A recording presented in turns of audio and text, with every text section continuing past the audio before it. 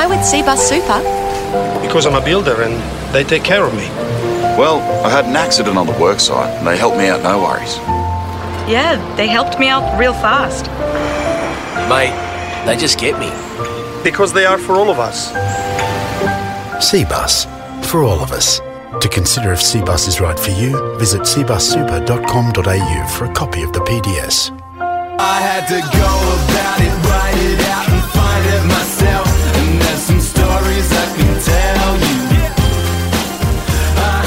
you. This is the Final Word Story Time, the weekend wander through cricketing history as we delve into the past, distant, recent and possibly invented. I'm Jeff Lemon. The other voice you will hear in just a moment is Adam Collins. It's morning time for me, evening time for him, a slight inversion of our routines in the last few weeks before Adam comes back to Australia and we run towards each other in slow motion through a field of flowers to embrace. It's also a couple of days since we recorded our live interview online with Stuart McGill and a large online audience, which everybody seemed to have a lot of fun there. McGill was in very good form and also powerfully frank about every question that we put to him. So as far as interviews go, we could not have asked for anything more. So thanks to him for that. And Adam, it's been a lot of Final Word this week, and this is the last bit of Final Word for the week. Hi, Jeff. Yeah, big Final Word week. And what a great response to the McGill interview. I've just loved receiving all the messages in our Patreon DMs over the last 24 hours or so from those who are either there for it or have picked it up and watched it on the Patreon page since. And, of course, you can do that if you are not a patron yet, but become a patron. That'll automatically unlock for you. But, yeah, frank and emotional and giving answers that I totally didn't expect. And also, like, heaps of fun. The video file that's up there at the moment, you'll see that he's got his old caps from when he played, for Australia and New South Wales and all the rest of it. And it was just great entertainment. And I love the fact that he enjoyed it as well. He was tweeting at us yesterday saying how much fun he had. And yeah, it was just a lovely thing to be able to do. And hopefully there'll be opportunities to do more of those Zoom events, whether or not we're in COVID conditions or otherwise. I quite like the idea that now we've kind of all overcome that hurdle when it comes to using that piece of technology, that into the future there'll be no reason why we can't do more of that. Yeah, the best interviews are always the ones where obviously you do your preparation and so on, but where you end up chucking that away about 10 minutes in because of the kinds of answers that you're getting and the way that they take you down all sorts of different roads you weren't expecting.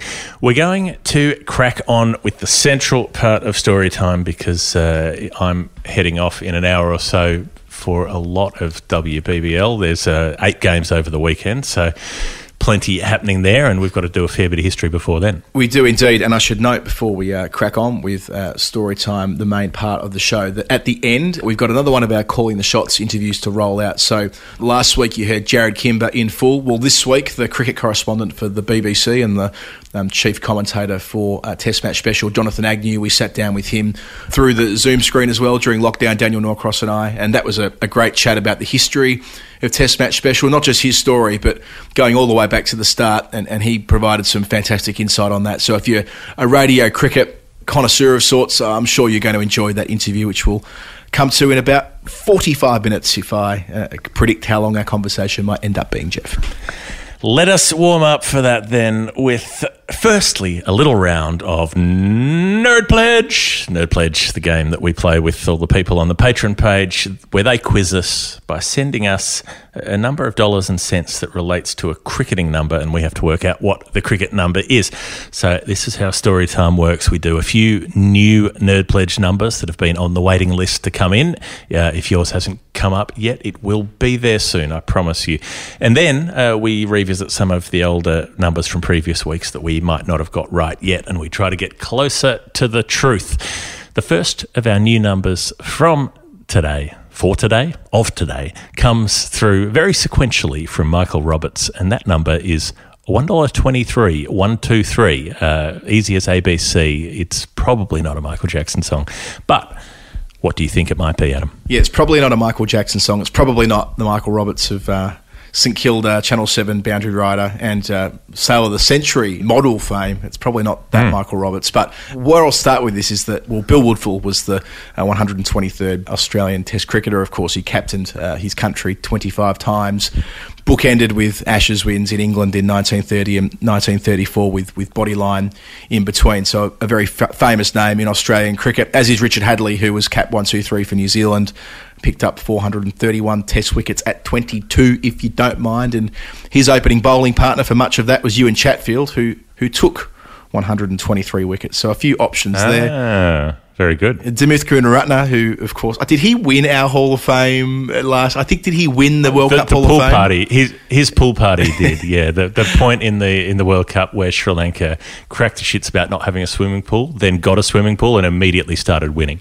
So he's 1, 2, 3 at Sri Lanka. Rodney Hogg took 123 wickets, and I only mentioned that in passing because he's quit Twitter now and the world is a better place as a consequence. His boy took one hell of a beating in the US election last week. Mitchell Johnson made 123 not out. So many options, as did Graham Gooch in the second innings. That's a great one, actually. The Mitch Johnson 100, the one, in that career, because he's got the 96 not out from the same series, the 92 not out at the MCG, but he'll always have that ton where he just kept playing the hook shot onto the banks at South Africa. Was it at Durban that he made that 100 or Kingsmead? It was in the last test. I don't remember which ground. Maybe it was Centurion. Yeah, but I know he brought it up with a 6, didn't he? And there's great commentary, which when Mitch retired in 15-16, and we listened to it back. I think it was Jim Maxwell and Quinton Hull were on that trip, and it's really well called by those two. Graham Gooch made 123 in the second innings after his 3-3-3 against India at Lords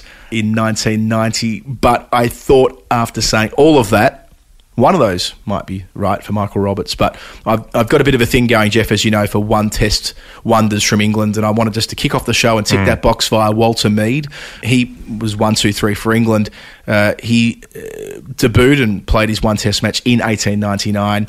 His story is interesting because he played for Essex for sort of 20 years, but half of that was before Essex had first-class status.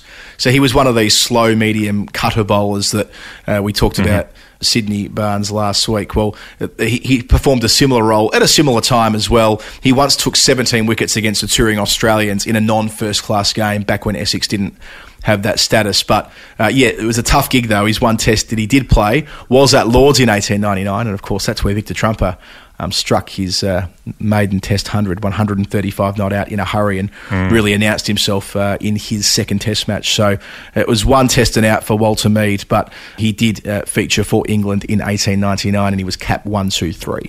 We really need a name for the sub-segment of the show where Adam goes off on a tangent after some rando sort of pre-one of the wars England cricketer who nobody's ever heard of, who then turns out to be a really interesting story. So, yeah, if you can think of what that segment should be called, drop us a line in the DMs. So thank you, Michael Roberts, 123. If we've got anywhere near that, let us know. Send us a message. Move us in the right direction. Second new number comes in from Mark Martella. The number, very generously, is $21.11, so 21.11, which leads me to think the decimal is significant in this case. Mark says, I share this number with a famous WA cricketer, and I had an immediate thought, Adam, which was almost there, and I was pretty happy with it because it didn't quite get there though. I thought, what was the number that I thought, wasn't Mitchell Marsh averaging 21 with the bat at the point that he left the India tour in 2017 when he did his shoulder, and they were writing him up as the worst ever number 6 batsman to play for Australia. It was the lowest average for someone who'd played more than 2 tests or whatever it might be, and he got all of that very awful coverage, and then he went home and worked with Scott Muirleman, I think, on his batting for 6 months because he couldn't bowl, and then came out in the Ashes at the end of that year and made those 200s and had his moment in the sun, had his 180 at the Wacker and his subsequent 100 at the SCG, and I thought he was averaging 21 point something at that point. He was 21.74, but it's not quite 21.11. I was also thinking the Marsh brothers when he said famous WA cricketer. I thought it might have been a play on Shaun Marsh, but it didn't quite get to that point. And then I thought bowling averages, DK Lilly, but even if you look at Lilly's averages for WA, they were a fraction higher than 21.11. So I was kind of thinking, what's the intersection between 21 and 11? Well, the 21st of November, 21.11 or 21. Justin Langer's birthday is the 21st of November.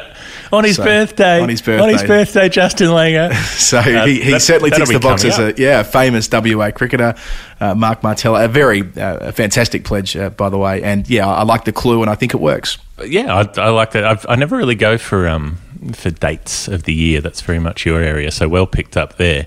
And that'll be in a week's time, Justin Langer's birthday. I expect the Australian cricket community will all have a big Zoom call. We'll all sing happy birthday to JL. We'll all swear allegiance to a sprig of wattle, and then we'll go about our day. So if that's what you are thinking, Mark Martella, a great name as well, very satisfying to say, Mark Martella.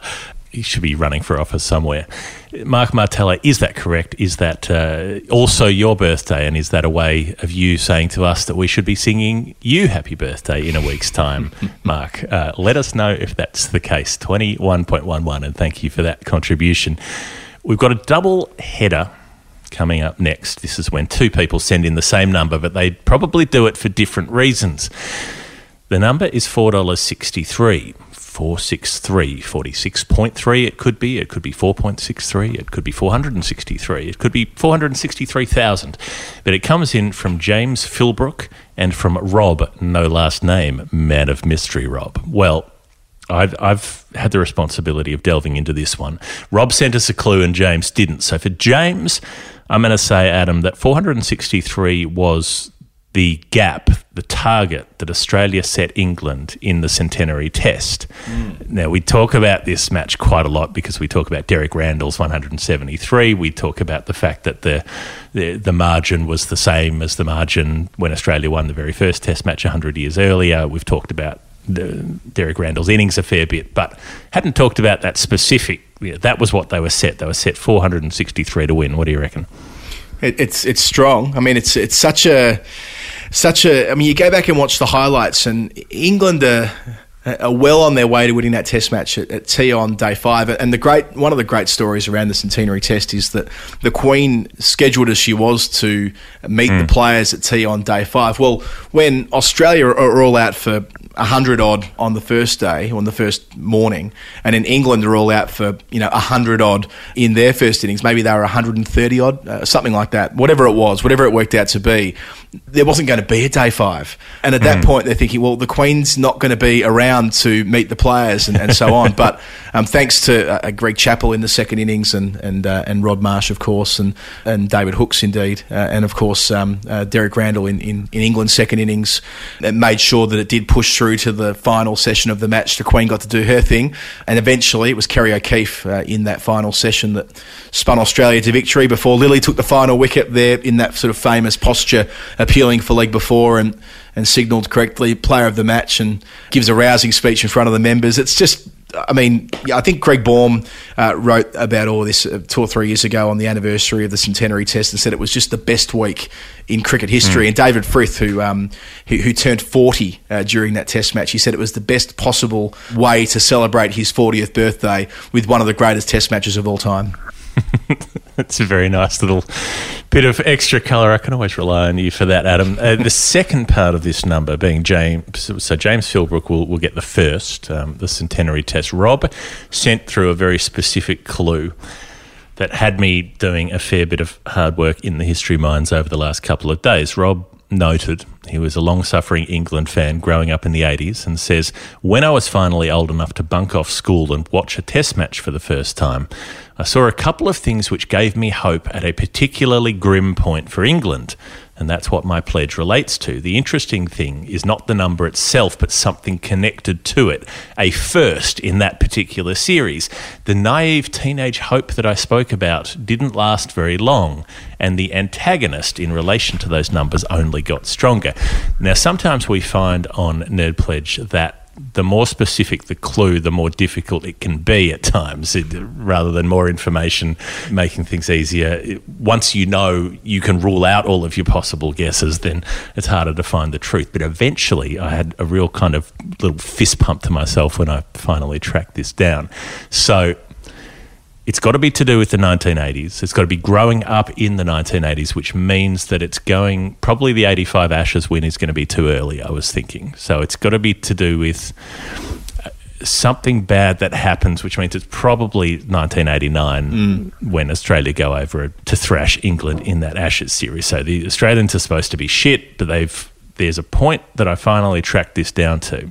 Australia won the first 2 test matches. Steve Waugh's flying. He's made 177 not out at Leeds, 152 not out at Lords, 21 not out in the second innings.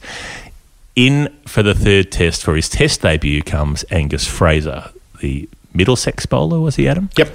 So Steve Waugh, for the first time in the series, remember this involves a first in the series, said Rob, for the first time in the series, Steve Waugh is dismissed. Hasn't happened before to this point. He's out for 43 to Gus Fraser. Gus Fraser finishes that innings with figures of 4 for 63. The original net pledge number was 463.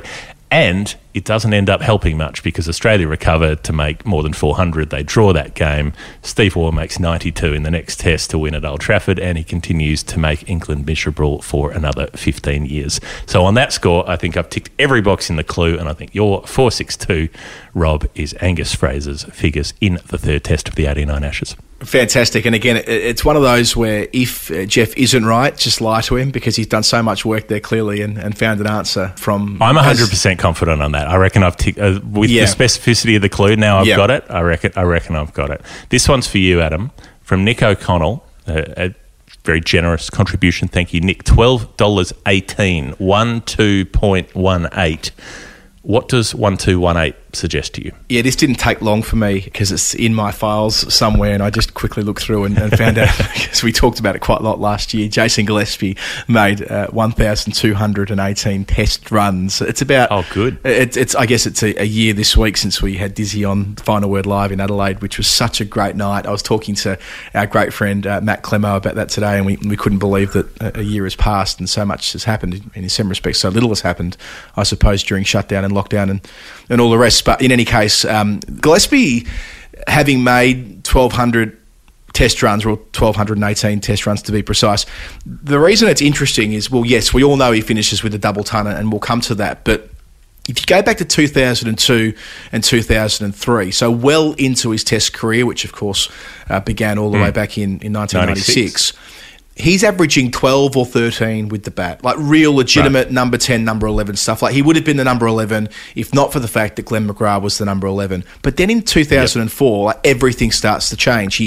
He bats with Damien Martin in his 56th test, bats with Damien Martin for like a session and a half and makes 26 as night watchman, a really crucial innings that helped Australia at a really important part of that series. That test is ruined at Chennai, but it gets Australia out of a significant hole. He carries that confidence into the next summer. Of course, there's the half century where he rides the bat like a horse with Glenn McGrath. They put on 114 against New Zealand. He faced 155 balls for that as well, I should add, though. He wasn't sort of going the tonk. He by that stage, he was able to bat for a long stretch of time. He did so again later that summer against Pakistan, making an unbeaten 52 in 152 minutes. And then you press fast forward to 2006, his 71st and final test match, getting back into the side, having been dropped during the 2005 Ashes. But he gets back after a huge Shield season for SA, and of course, on his birthday, makes 201 not out in 574 minutes, 425 deliveries, a 320 run stand with Mike Hussey along the way. The highest score ever for a night watchman, the highest score ever for a player to finish their test career, the only test batsman to have a double century, but their test average to end at under 20, and so I'm certain that's the number that Nick O'Connell has sent to us. A little postscript there on Dizzy's batting as well. in the twilight of his career, so when he stopped playing for Australia. He went on to make 2 more first-class tons, one for South Australia. I remember one of them. Yeah, 118. I remember watching one on TV, I reckon. Or no, maybe it was a List A game. Maybe he made one in a List A as well. But yeah, Right. that one late in his career for South Australia. Yeah, he put on 250 with Graham Manua, made 118 not out. And then for Yorkshire, who he was a champion bowler at Yorkshire, but also an unbeaten 1-2-3. So a lot of these innings are unbeaten where he comes in late on, but he adds 246 with Tim Bresnan, which was a club record, I think, for the 10th wicket. So yeah, it wasn't just the 201, it was this upward curve he went on from Chennai in 2004, which, as I say, got Australia out of strife when he first became that standard night watchman role, which he carried through and made a number of half-centuries, the double ton, and a couple more at the back of his first-class career. So I reckon that is where Nick O'Connell was for 12-18. And interestingly, that 1-2-3 takes us back to Michael Roberts, our first nerd pledger for today, who may have been pledging about Jason Gillespie's He could easily for Yorkshire. been doing exactly that. Could easily. Yes. Occam's razor suggests it's entirely plausible.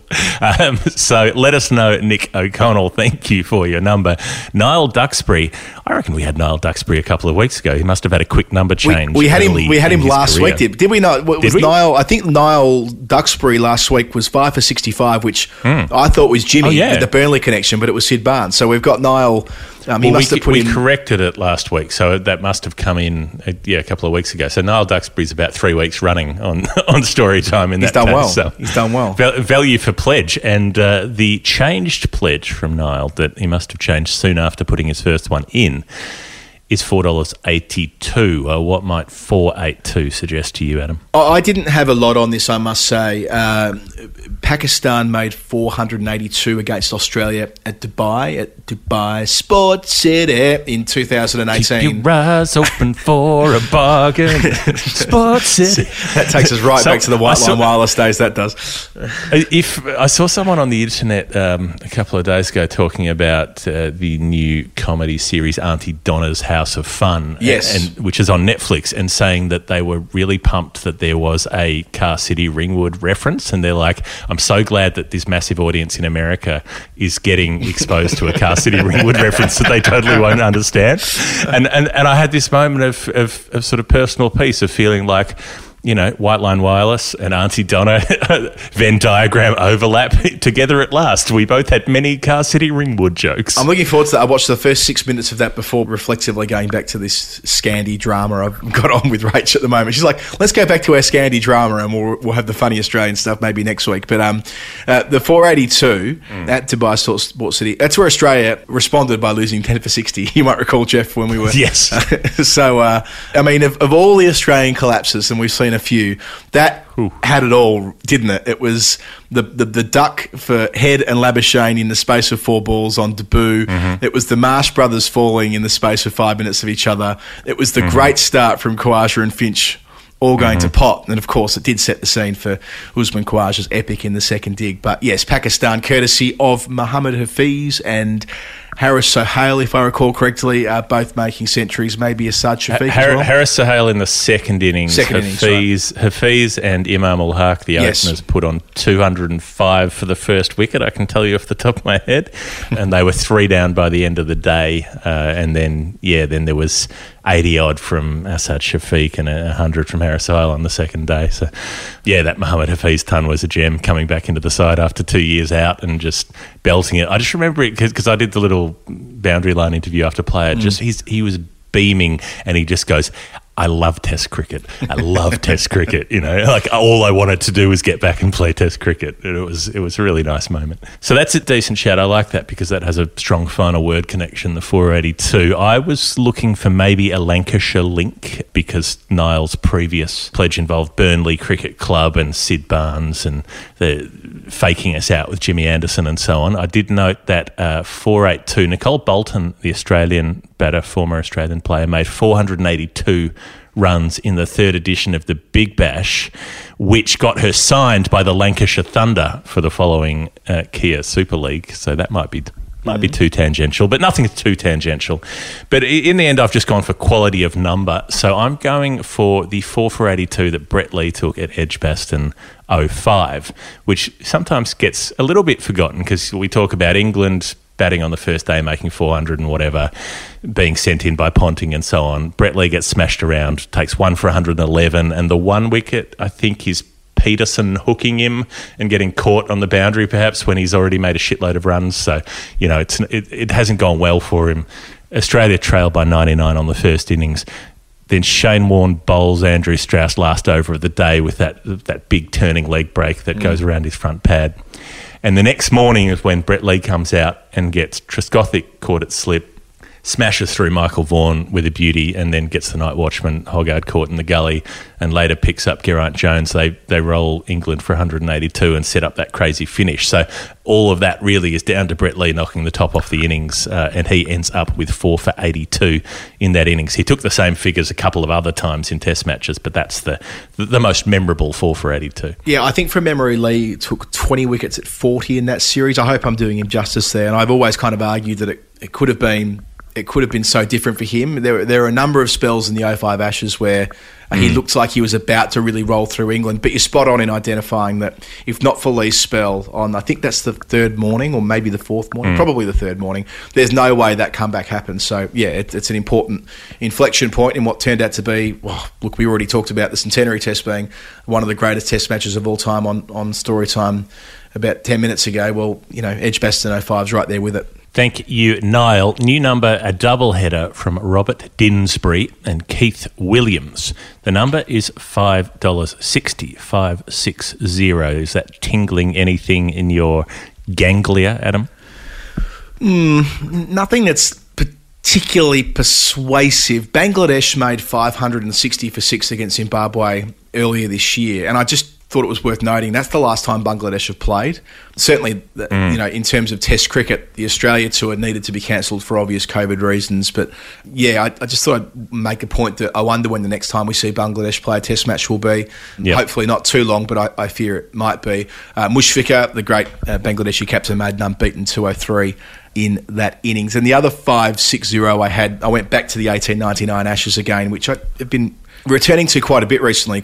So much happened there, but Hugh Trumbull, who was the Australian finger spinner, picked up 5 for 60 from 39.3 overs at Leeds. It still turned out to be a draw, though. It was that era of English Test cricket where, because it was 3-day tests, I mean, there are so many draws. It's so painful to look at the scorecards. In this case, England should have won. They were only chasing about 120 odd, but at the close of play on the third day, they're like 15 for none. I mean, they would have won, but still, in the first dig, it was Hugh Trumbull who was in the wickets with 5 for 60. Yeah, but the Bangladesh not playing Shakib Al Hassan could not have picked a better time to get suspended for failing to report an approach from a bookmaker.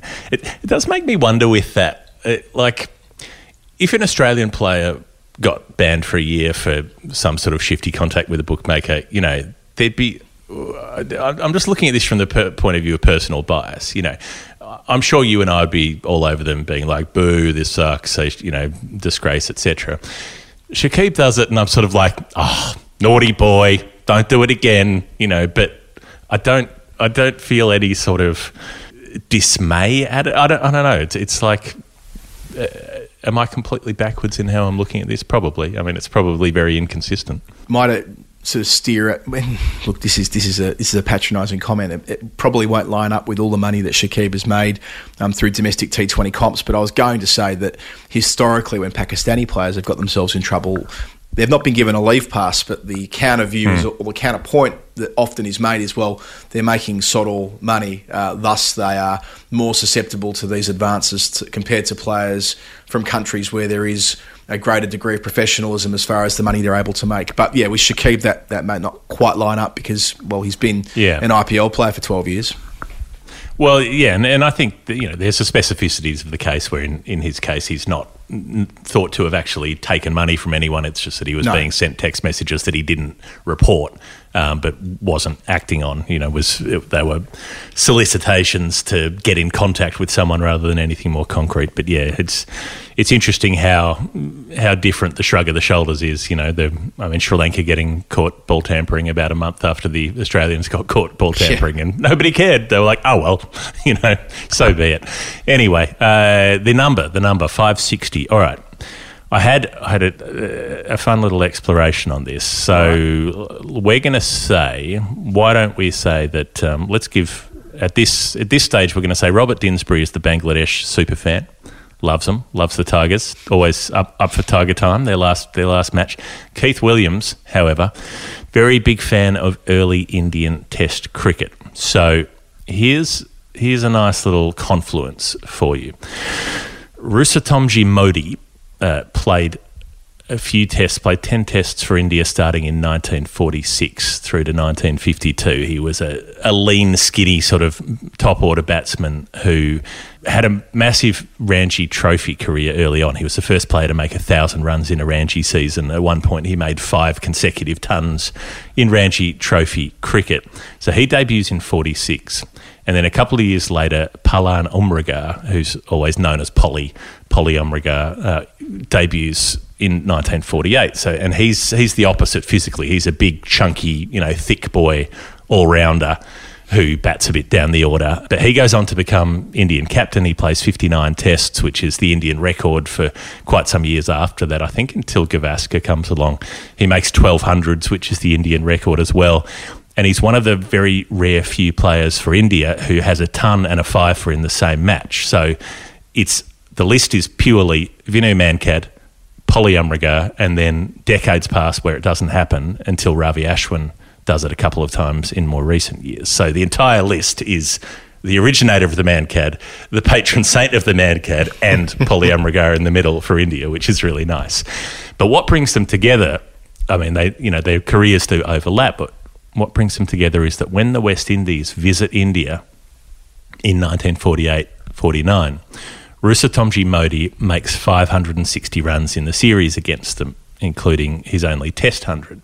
And that's a record in terms of series runs for India that stands for decades afterwards. But the reason it stands for decades afterwards is because 5 years later, when India are over in the Caribbean, Polly Umrigar makes 560 runs in a series against the West Indies. He draws exactly level and then gets out for 13 in his final innings and finishes completely level. So those two share that record until the 70s, I think.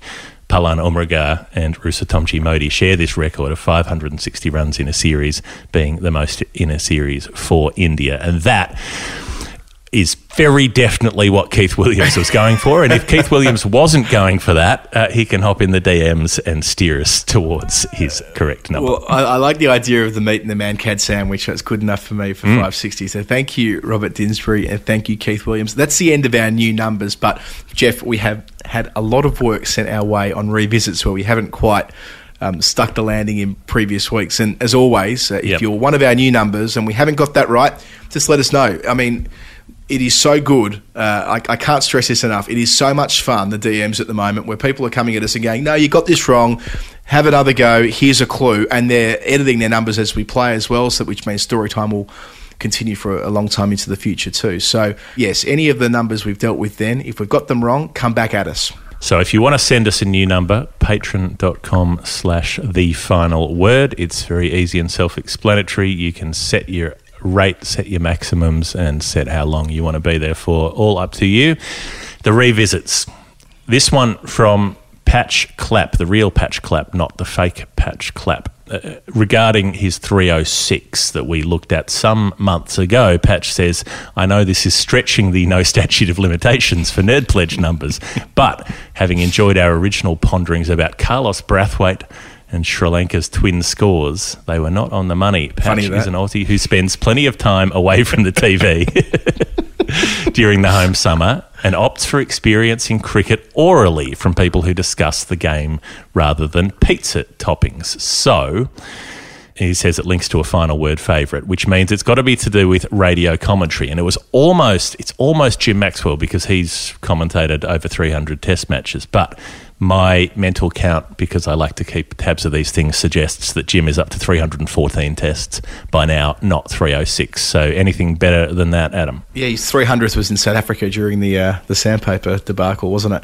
No, I think it was his 300th was Boxing Day against India. if I recall Yeah, no, you're correctly. right. Yeah, I knew that he was nearing on 300. Sorry, that's right. It was his 45th year anniversary was in South Africa when we were over there. That was his 45 years on air. Well, first of all, my no statute of limitations, which I mentioned on the show a couple of weeks ago, the reference there is that if we had your nerd pledge on the show a year ago, it's still cool, and we got it wrong then.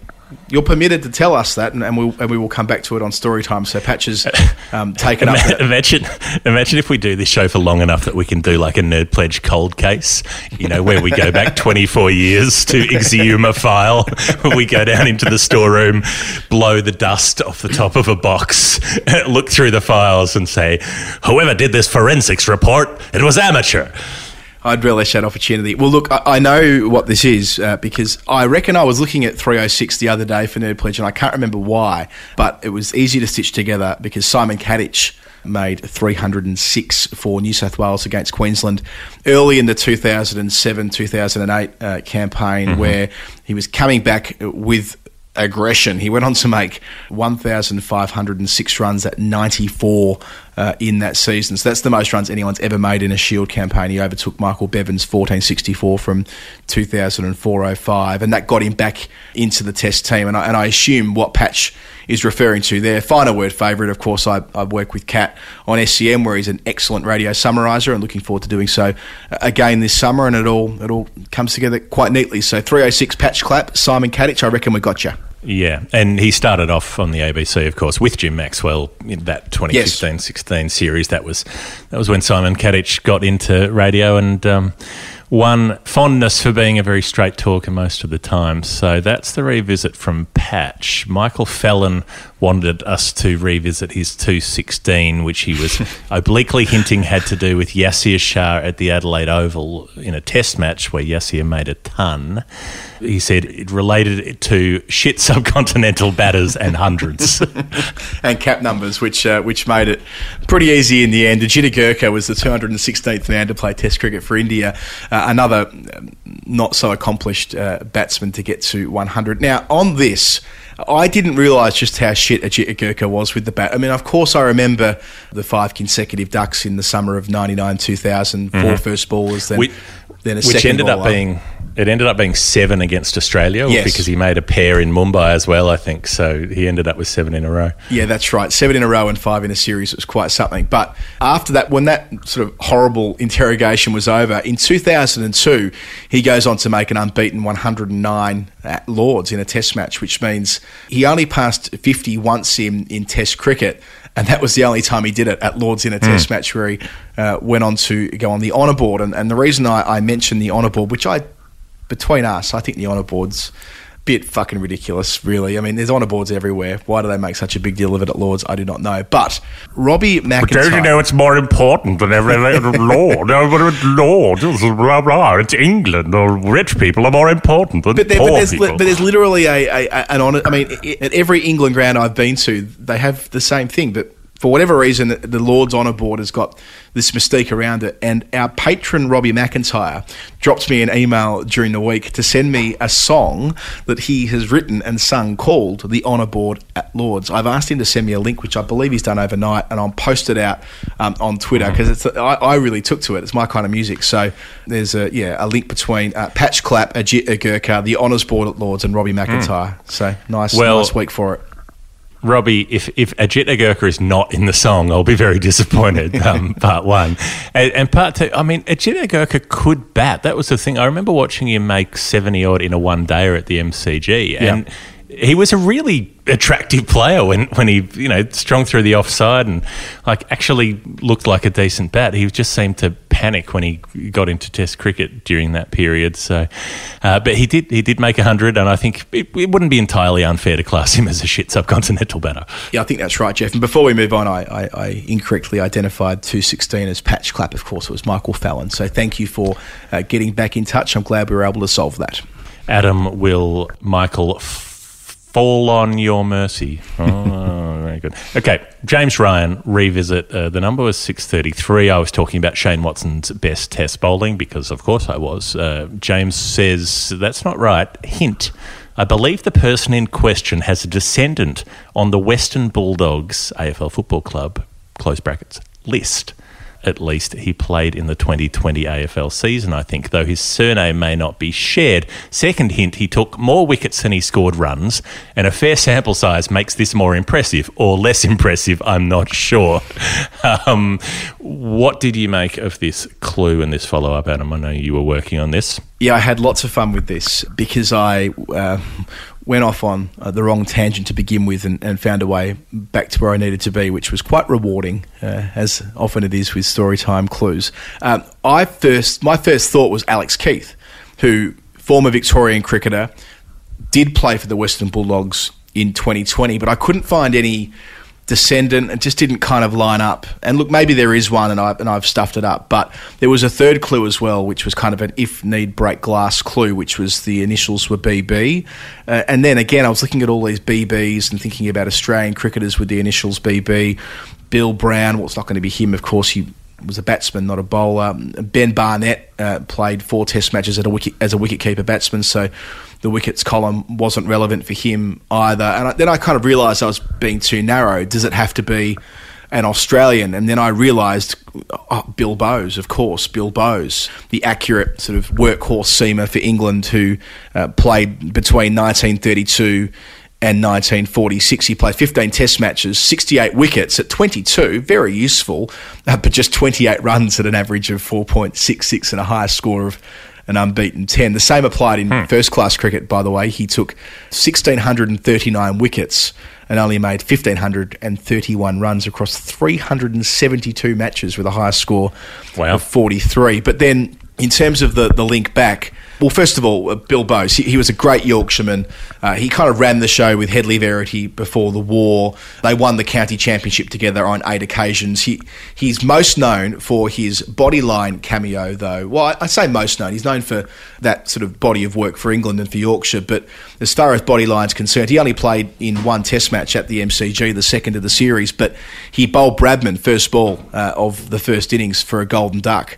We probably think of the Melbourne Bodyline test and Bradman's unbeaten 102 in the second innings, or Tiger O'Reilly's 10-wicket match and Australia winning there. But Bowes did skittle Bradman for a duck, which is documented in the Bodyline miniseries, which I'm sure that a lot of people who are listening to Storytime would have watched at some point. I actually wrote a university essay. I did a unit, this is like classic Monash art stuff, a film studies unit. It might have even been called Australian film, and the academic allowed me to write my major essay for that unit about the Bodyline miniseries with Gary Sweet playing Bradman and Hugo Weaving playing Jardine. Anyway, I digress. Agent Smith playing Jardine. Yeah, exactly. I fully argue that Hugo Weaving's performance as Agent Smith in The Matrix derived purely from the work he did as Jardine in the Bodyline series.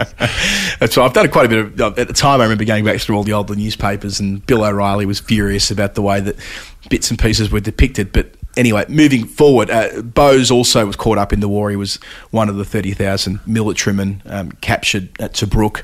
He was a POW for 3 years before coming back and made it back to the England team to his credit in 1946, but wasn't the same cricketer, and he retired shortly thereafter. He ended up being quite an influential coach and mentor of Fred Truman as he was starting his international career via Yorkshire, and he ended up becoming the cricket correspondent for the Yorkshire Post, so he got into the media side of the game as well and was an illustrious cricket writer. But that link back to the AFL, Jack Bowes. Jack Bowes plays for the Gold Coast Suns. Not the Dogs, that bit was wrong. That's where I was misdirected. But since 2017, Jack Bowes, who is the great nephew of Bill, has been playing at the Gabba, a ground that was, of course, one of those used during Bodyline, and been playing in the AFL. So that must be what was being referred to there off the top by James Ryan, and that surely is it for 6:33. There we go. I really like the, we talk about players who come back from a knee reconstruction or something and we go, how heroic that they've come back to international cricket. Oh, I spent 3 years as a POW and then got back to playing, top quality professional cricket. Yeah, no drama.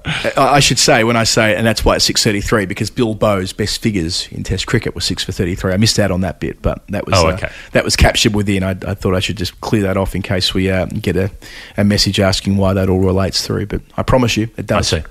All right. That is 6:33. Cameron Allen's revisit 221. We were talking about a tie between Ireland and Zimbabwe. Cameron said it is about associate cricket, but it's about an associate match more recent than 2007. The match wasn't an ODI, but it is related to ODI cricket. And he says that, Adam, there is a small link to cricket in the ACT, but more so for me than for you. Now, I don't know what that means, but small link to cricket in the ACT. Okay, so just picture me flexing my fingers at this point, cracking my knuckles. So wasn't an ODI but relates to an ODI cricket. A tournament which involved matches that were not ODIs but related to ODI cricket was the 2018 World Cup qualifier, where teams played off to get into the World Cup. Some of those games were ODIs and some were not, by the weird sort of form that the ICC has, where some teams are ODI teams and others aren't. So some of the matches in that tournament were and some weren't. The opening match in that tournament was between the United Arab Emirates and Papua New Guinea, UAE versus PNG. The Emirates won after making a score of 221, which is our Nerd Pledge number. That was the first game in charge of the Papua New Guinea team as coach for former Australian player Joe Dawes, Queensland bowler, who later coached PNG to the T20 World Cup, which they haven't got to appear in yet because it got postponed. So, 221 relating to an ODI in a tournament where non-ODIs were also played. For a small link to Canberra, Joe Dawes played in the PM's 11 game in 2003 when a young Mitchell Johnson did not appear, and so a different Queensland bowler appeared in a team that featured several Queensland players. Is that enough? Small link to Canberra, ODIs and non-ODIs coming together in relation to ODIs, 221, PNG, does it click together? Yeah, I think it does. I mean, I don't know whether Joe Dawes may have played some cricket in Canberra as well. It's possible. He could have played club cricket there. I don't think so. I did a fair bit of digging and couldn't, because he was pretty much Queensland through and through, but he did come down for that PM's 11 game in 03. They all count. And if there is a different Canberra link, Cameron, please let me know. I'd be very interested in hearing that. All right, next up, $1.17. Might be £1.17 as we talked about last week on Storytime. €1, surely. €1.17. You can. Oh, yes, it would be for the History of Netherlands podcast. I cannot wait to meet them next year for England's one-day series in Amsterdam, the same week as the Eurovision Song Contest in Rotterdam. Their clue was that it had to do with, I think from memory, twin tons or something like that. Jeff was talking about Rowan Canai, was also talking about the Adelaide Test match during Calypso Summer 60-61. So they've replied, whilst they appreciated hearing about the dramatic last wicket stand featuring Slasher Mackay, I'm afraid that we weren't right. They're not sure how much of a clue they should give us, but it involves one of our favourite cricketers in a match or series filled with best and worst records. And if we can't get that, they say, it's just not cricket. Jeff, this was too much for me. You're better on the cryptic stuff. Over to you. Well, look, off the top, can I suggest two different UAE versus Papua New Guinea games in the same show? Is that allowed? Because we might be the one, apart from the Emerging Cricket podcast with Tim Cutler, we might be the only other podcast that you can get away with that. Okay, so the year before the qualifier, coached by Joe Dawes that we just mentioned, those two same teams played a T20 in which we were talking about players who've been suspended for dodgy contact with bookies, in which their dodgy wonder bat Shaiman Anwar, one of my favourite players, while he was in the non-suspended format, I've got to maybe reassess that since, made 117 from 68 balls and won the game. I know that's not it, but I just needed to note that, given we've just spoken about UAE v PNG and the big rivalry, the grudge match between those two teams. So I haven't. This History of Netherlands podcast clue it's doing my head in a bit, because they're saying it involved twin tons initially. That's what I'm taking away from the clues that we got. But nobody who made twin tons, including a score of 117, would be classed as a final word favourite player. It's never happened in the women's game. There are 4 scores of 117 in women's Test cricket, but never in a twin ton situation. You know who did make 117 though? Polly Umrigar, the former Indian captain we were talking about earlier. In the same series? During the series in which he made the 560 runs to equal the record. Delightful. He made a score of 117 against the West Indies, and in fact went on to make another 117 in another Test against Pakistan later in his career. And the other thing that I'll note is that in terms of twin ton players who are final word favourites, Ian Chappell famously did that in a Test with his brother Greg, where they both made twin tons in the same Test match, neither of which was 117, but they did both separately make scores of 117 elsewhere in their career. But up until this point, as far as all of the clues go, there is nothing that comes together to form a complete picture. And so I know the Netherlands crew think that this is a lay-down misère, but the clues, so many clues, have made it more complicated, and I'm going to have to throw it back to them another time. Yeah, we'll throw it back to them. We'll throw it back to our dependable core of DMers as well. If you know what 117 is based on the available information, go right ahead. Jeff, and that also applies to 606. So David WFG.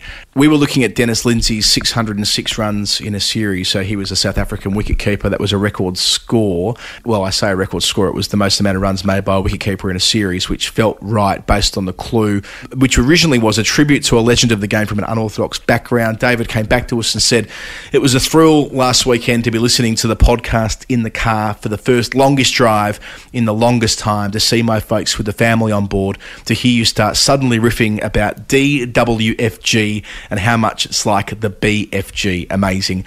So this appears to have stumped you both and made me question whether I know my cricket. But I do. And so as a clue, the source for this stat has been used once previously, and the unorthodox background shares something in common with you both. Jeff, I haven't got a Scooby.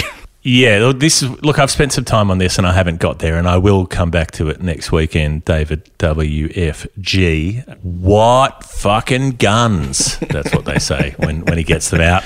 But if anyone has a better idea in the meantime, sling it our way. I'm taking this to mean that maybe this cricketer started off as a journalist, but that doesn't really work, because there are cricketers who become journalists, but not so much going the other way around. Anyway, I will continue to work on it, David.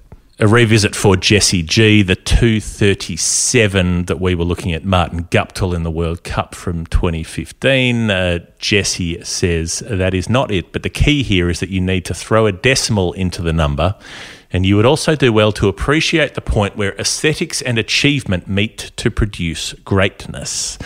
He also says it's not Alfred Shaw, who we mentioned as well, who played in the very first Test match, but Jesse said, man, that was a good rabbit hole to go down, if only for the legendary photo of him on his wiki page. Yeah, I went back to that and had a look myself. It's he was a large man in this. Look, you got to look at it yourself. He's wearing a bow tie, and he's wearing a piece of fabric as a belt, which is kind of sitting high up between, I suppose, his chest and where his stomach should end, but it's very high up.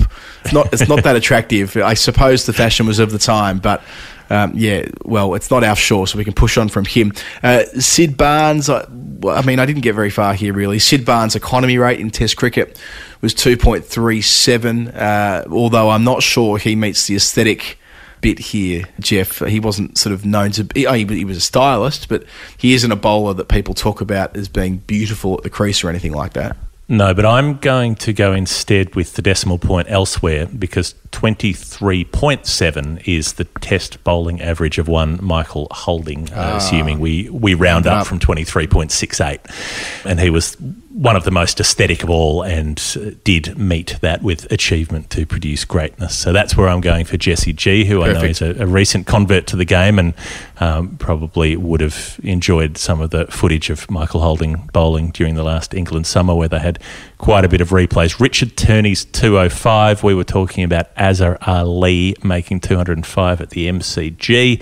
Richard says he grew up in the UK in the 1990s. That's the steer. Where'd you go, Adam? Well, the original clue was that 205 was the fourth most important number in a Test match, and now we know it's from the 90s. And really, again, I've fumbled through a little bit here. The best I can come up with is in 1994 at Leeds, England beat South Africa, which is a considerable achievement at the time, where Devon Malcolm famously takes 9 for 57 to blow up South Africa in a couple of sessions, and that's another part of the original Richard Turney clue. It was where 2 sessions of cricket sort of captivated him and got him sucked in. So I thought maybe Devon Malcolm's 9 for 57, because in that match, England chased down the 205 they are set to win for that come-from-behind victory. So, I mean, if there's 9 for 57, they're 2 quite prominent numbers. I'm not sure what the third number would be, but in that sequence, 205 might be the fourth, and thus it might be when Devon Malcolm had his day out at Leeds at Headingley in 94. So let us know on that one. Richard, Sean McGivern's 194, which he said also related to the number 195 with a double connection. Sean said, thanks for giving it a good crack. I especially enjoyed the first attempt, which, while not correct, had you in pretty adjacent areas with Cyril Washbrook. Now, Cyril Washbrook was an England Test opener in the 1940s, and so if that implies other England Test openers, Washbrook and Vaughan were both Test openers who made 195 for England. Trescothick and Herbert Sutcliffe both made 194s. Alistair Cook made a 294, but none of that's quite clicking. But we got some correspondence through from Eamon Huck, who has got a good snare here, which suggests that it might be to do with the number we mentioned on the show some months ago when we were talking about Syed Anwar scoring 194 in ODI cricket and how that stood as the record for a long time. And then there was a moment when the little heralded Zimbabwe batsman Charles Coventry had a chance to break that record by going to 195 and was not able to do it and ended up equaling it with 194. You know, there's some cricketers that you know very little about other than one thing. Well, Charles Coventry falls into that category for me. I know nothing about him, and I learnt that there's probably good reason for that. This was by far the achievement of his career, making an unbeaten 194 for Zimbabwe back in 2009. In a losing side, I should add. Bulawayo, Bangladesh chased it down pretty comfortably in the end after Tammy Iqbal made 154. But the reason we know it must be Charles Coventry's 194 is that the original clue was that it rhymes with history, and history rhymes with Coventry. Kinda, sorta, good enough. Well, this was the other clue. That's a bit of a stretch. This was the other clue. The other clue was it rhymes with history. The clue was it was a case of history rhyming was initially how well, okay. Well, that was how Eamon put it to me, and I went with that. Mm-hmm. But still, I think that it's got to be there. Okay, we'll take that for now. Let us know again, Sean, if that's not the case. Yeah, and the fact that since then so many players have gone beyond 200 might be why we don't know that much about the Coventry innings, because there's Anwar, then there's Coventry drawing level, but then we've got the Sachin 200, Rohit Sharma's hit 3 double hundreds in one-day international cricket, and of course Belinda Clark was the first to do it, making her 229 back in 1997, and Amelia Kerr more recently making 232 not out against Ireland in 2018. So some other correspondence we've had from one of our Tom Stewarts, our 542 Tom Stewart. Now, this got answered by several people. Dane Hanstead in the DMs. Eamon Huck got his second snaffle of the week. Tim Minchin, not that Tim Minchin, who was also been tweeting us about various milk flavours, who is also Victoria's egret on Twitter, which I'm reliably informed is a bad pun. And I am fucking devastated that I didn't get this, because I know this number. This number's seared into my memory, and somehow I just didn't make the little connection between the two, because Tom Stewart was talking about averages that may not be career averages. And it's not 54.2, it's 542. And 542 is what Adam Voges averaged against the West Indies over the course of his career, once dismissed for 542 runs during that absurd streak where he broke Tendulkar's record for the biggest amount of test runs without being dismissed. So the 542 that Tom Stewart sent through is definitely Adam Voges' average v the Windies. Yeah, likewise, I can't believe we let that go through the cracks last week, but we finally get to the bottom of all the Tom Stewarts at 3.00. So right on the knockout last week, we had Dominic Davis. We said, well, a whole bunch of stuff relating to triple hundreds, even 300s, but Dane Hanstead was there with the catch, ever reliable. Whenever there's a bobble, Dane Hanstead's there. He's the Miller to our Tavares or something like that. Just a thought on Nerd Pledge 3.00. Is it not the batting average of Bobby Quiney, Dane said. And of course it is. He made 9 runs, the Quiney 9, in 3 innings. What a knock. The 9 and then the pair, so a batting average of 3.00. It must be that. Thanks, Dominic Davis, and thanks, Dane Hanstead. And Sean McGivern, our nerd pledger, also corresponded with us about a near bannerman last week. Dean Elgar deserves a shout-out, he said, for coming so close for the Titans in South African domestic cricket. He made 101 out of 150 as an opener and was the last man out. Not far away at all. We had Rob Richardson talking to us about the Albert Trott 6 over the pavilion, which we went into in some depth last weekend. Albert Trott only got 4 runs when he hit the ball over the Lord's Pavilion, because in those days you had to hit the ball out of the ground to get 6. And that's something he found in a Cricinfo article, which seems ridiculous, really, when you consider he popped it into the groundsman's shed or whatever it was. But I guess it didn't go out of the complex and thus didn't get 6 for it. Pat Rogers, the ever-reliable correspondent, also wanted to let us know that as far as Albert Trott is concerned, he's recently been writing about Australian cricketers with West Indian heritage, and one of those is Albert Trott. Albert and Harry Trott's father came to Melbourne from Antigua in 1855 searching for gold. That's in the most recent edition of Vox Cricket Magazine, which is a free online publication where Pat's been writing. So jump on there if you want to learn more about Albert and Harry Trott. And lastly, Pete Hickey has a recommendation for NAIDOC Week, which is the National Aboriginal and Islander Day Organising Committee Week, a celebration of Indigenous Australians. There's been a whole bunch of things happening through the WBBL with Indigenous designed uniforms and specially painted shoes, and it's been quite the celebration over the last week. And Pete said he happened to catch the documentary Walkabout Wickets on the ABC tonight, which is still available on iView for anybody who's on the internet, which you are if you're listening to a podcast by definition. So that was aired as part of NAIDOC Week, and he says, I reckon it will be of interest to final worders and might be worth a plug on the next show. Indeed it is. Thank you, Pete. Thank you, everybody who has sent through a nerd pledge or a correction. Jump in the DMs, find us on the internet, send them through if you want to join up, patreon.com/thefinalword. And now there's time only for you to kick back, put your feet up and listen to Jonathan Agnew do what he does best, which is talk. Hi, I'm Isha Gua and you're listening to The Final Word with Adam Collins and Jeff Lemon. We pick up our conversation with Jonathan Agnew, with him describing how he received his first opportunity as a commentator for Test Match Special. Well, as is most of these things, doors opening, fortunately, along the way. And I was still playing cricket when I ventured into journalism via Radio Leicester, where I worked for a number of winters, towards the back end of my cricket career, maybe 4 winters, not doing much in the way of sport, more sort of playing records and talking about sport in the winter months, because I wasn't playing cricket, obviously. So I wasn't the person, as I think the BBC thought that I was when I went for my interview, I wasn't the person on the end of a stopwatch at Filbert Street.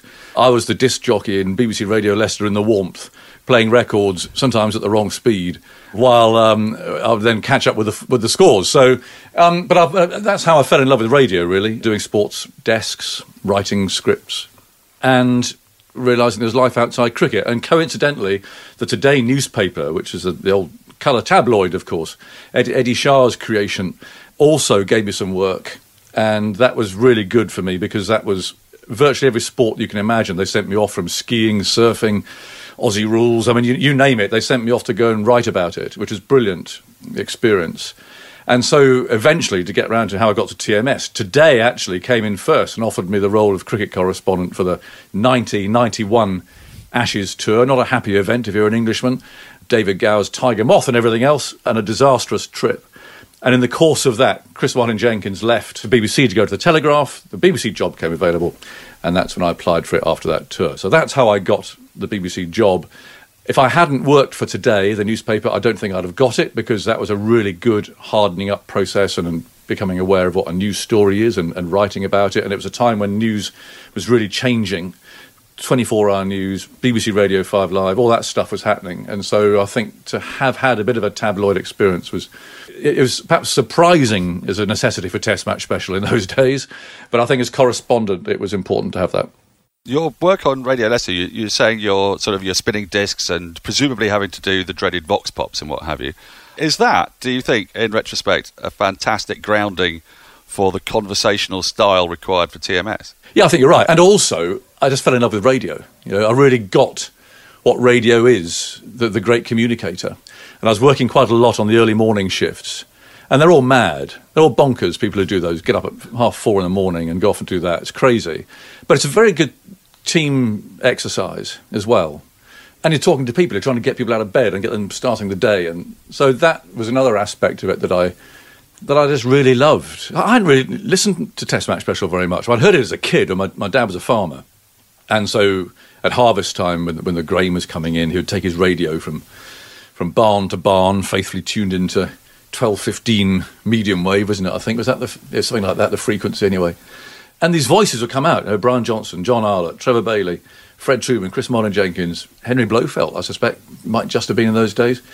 And I was aware that they made him laugh quite a lot, and he obviously loved it. And it was like sort of background music in a way. And I got into it a bit listening to that, and of course I had no idea that 20 odd years later I'd actually be working with these people. They'd be friends. That was bizarre. But that was when I was about 14, 15. Then I went off and played cricket professionally from 16. And so obviously on the road, I didn't really hear very much TMS, which is actually quite a good thing in a way, because I remember lots of interviews when I got the job of people saying, my word, how do you feel about joining Test Match Special? It must be terrifying. And I thought, well, it's not really. And I don't know why it's not. Perhaps it's because I don't really know it very well. I think if I had had the sort of history of just being glued to Test Match Special and being a TMS junkie, I would have found it much more nerve-wracking that first day when I walked into Headingley. But I didn't really. I just rocked up. I was petrified, Agnes. I very nearly jumped straight out the window before I did my first bit of commentary. That's by the by. But you would have listened to it, whereas I have to say I just didn't. I knew of the programme, but I didn't know of its status really. So when you began as a summariser. Presumably that was because that's the assumption. If you're an ex-player, you're going to sit in the summariser's chair. Is that right? Well, no, it's because I'd never commentated before. So, as I said, I think the BBC, when I applied for the job, thought that I was the chap down at Filbert Street or Welford Road commentating on the Tigers. And we had Blethyn Jones, who used to do that, and a few football reporters and so on who did the football. So I hadn't actually ever done any commentary on anything. And I hadn't actually done any of those sort of 40-second reports that you have to do and what keeps you going. But those days are particularly tight. It's loosened a bit now. But if they said 40 seconds, you had to talk for 40 seconds. So I hadn't actually done any of that at all. So the idea of me being a summariser was that I would just get a feel for the programme, really, and see how they did it. And since the other two summarisers, by and large, were Fred Truman and Trevor Bailey, it was a bit weird because I think Brian Johnson spent much of that first summer wondering who I was. Who is this cricketing legend who's coming to join us as another summariser alongside Fred and Trevor? Oh, well, okay, we won't talk about his bowling average in Test cricket. But it was a bit odd, but that's why I did it. So all I did that first summer, apart from the last Test, was to be a summariser, and then I made my debut. Peter very kindly gave me the Sri Lankans as my first Test match, which was quite a tricky debut. But that was by then, having summarised for 5 Tests, I think I was ready to go, really. And funny enough, now I'd be terrified if I was asked to summarise again. I just wouldn't know where to start. Just very briefly for the record. Was it the leg over? Was that your last Test match as a summariser then? So it's the last Test of 91, wasn't it? Yes, that was my last one. And it was at the Oval. And it didn't seem like a great career move at the time because Brian Johnston was so hacked off about it that he stomped out of the box and was really cross about it. He felt he'd let the side down, that it was stupid and everything else. And he was really very grumpy. His son Barry told me how he got home that night and was really quite forlorn about the whole thing. It was only the next day when the letters started coming. And also the Today programme. I did the Today programme the next morning and Gary Richardson played it. And everyone was laughing, of course, in the Today studio. And I thought, it might turn out all right after all. So I took him down to the engineer's box when he arrived. He was still grumpy. And I played him it. And that was it. I mean, he was sold. And he just carried a copy around wherever he went. And when he had his heart attack and was lying motionless in his hospital bed, shortly before he died, they played it to him to try and get it to to bring him round, which I don't think that did. I mean, it did come round, but I don't think it was due to the leg over. But it was a big part of Brian's life as well. He loved it in the end. Aggers, the transition from summariser to ball-by-ball commentator isn't one that people tend to do. Like, there's the broadcast journalists who do the commentary, and then often it's the former player that does the summaries. You're one of the very few that have made that leap from one to the other.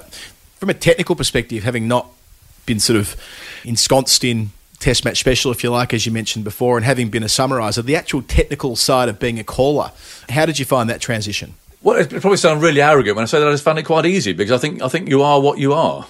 I think there's only so much that you can actually really learn about something like ball-by-ball commentary. I mean, you can improve massively on what you are, but I think I don't know. I get asked this a lot, and I just think that it's just something, if it comes naturally to you. If there's something in everybody's life that they can do by just sitting down and doing it, and I just think that I kind of stumbled across what I can do without much effort, in a way. That doesn't mean to say that I was probably rubbish when I started, and I used to listen to recordings a lot and get the engineers to record segments, and I then listen to them in the car going back at night. It's been really interesting exercise here, listening back to the Stokes Test match, for instance, at the Headingley game. They replayed it in full, because I'm used to hearing clips of the winning runs or wickets taken or whatever, but actually to listen to your whole performance over a day, that was really interesting, and I made a lot of notes. And things like, how often do you give the score, which you're always berated for and stuff, things like that. Actually, it gave an opportunity to listen back and actually analyse your own performance. But to answer your question, I just turned up and did it, really. I mean, and then hopefully learnt as I went along. But I mean, come on, I was learning from the best. I was learning that summer from Brian, from Tony Cozier, from Chris Martin-Jenkins, Don Mosey. I had them for 5 tests sitting beside them. So if you've got all of that, plus you're sort of you can kind of get it anyway. If you've got tutors like that to help you, then it was a massive stroke of luck, really, to be able to just walk in like that. It's a pretty interesting time where you enter the box, because it moves from Radio 3 medium wave to this Radio 5 experiment, which at the time the expectation was that Test match special wouldn't be on as much as it was before. In the end, it didn't quite play out that way, but there was a lot of scrutiny on the program in that little era there as to how it would progress, and it was sort of coming towards the end of Brian Johnston's long helm, I suppose, or long time at the helm. How important do you think it was that you came in when, let me get this right, but almost Test match special was on trial again to an extent in that era, and that you were there then experiencing the pressure being up a little bit, especially with the guy that ran the show coming towards the end? Yeah, it's interesting. So actually, those first 3 years, we were on 3 different frequencies. So it was Radio 3 medium wave in 91, Radio 3 FM for one summer after that, which sounded great, but was quite unpopular with the music listeners. And then it was Radio 5. It wasn't 5 Live. It was Radio 5. We had musical jingles to start, and that was pretty horrendous. And then, because it didn't work, and so that winter, the negotiations went in to get us on Radio 4 Longwave, and those negotiations were conducted with the view of Brian still leading the programme. And when the decision was made that it was going to move to Longwave, he died. And so that first winter tour, we went to the West Indies just a month or so after he died, and that was our first outing on Radio 4 Longwave. And so it was kind of his legacy, really, that we did get on that network. And I doubt, if he hadn't been around, I doubt we'd have done it, and I don't know where Test Match Special would have gone, but it was built around this massive character and just radio genius.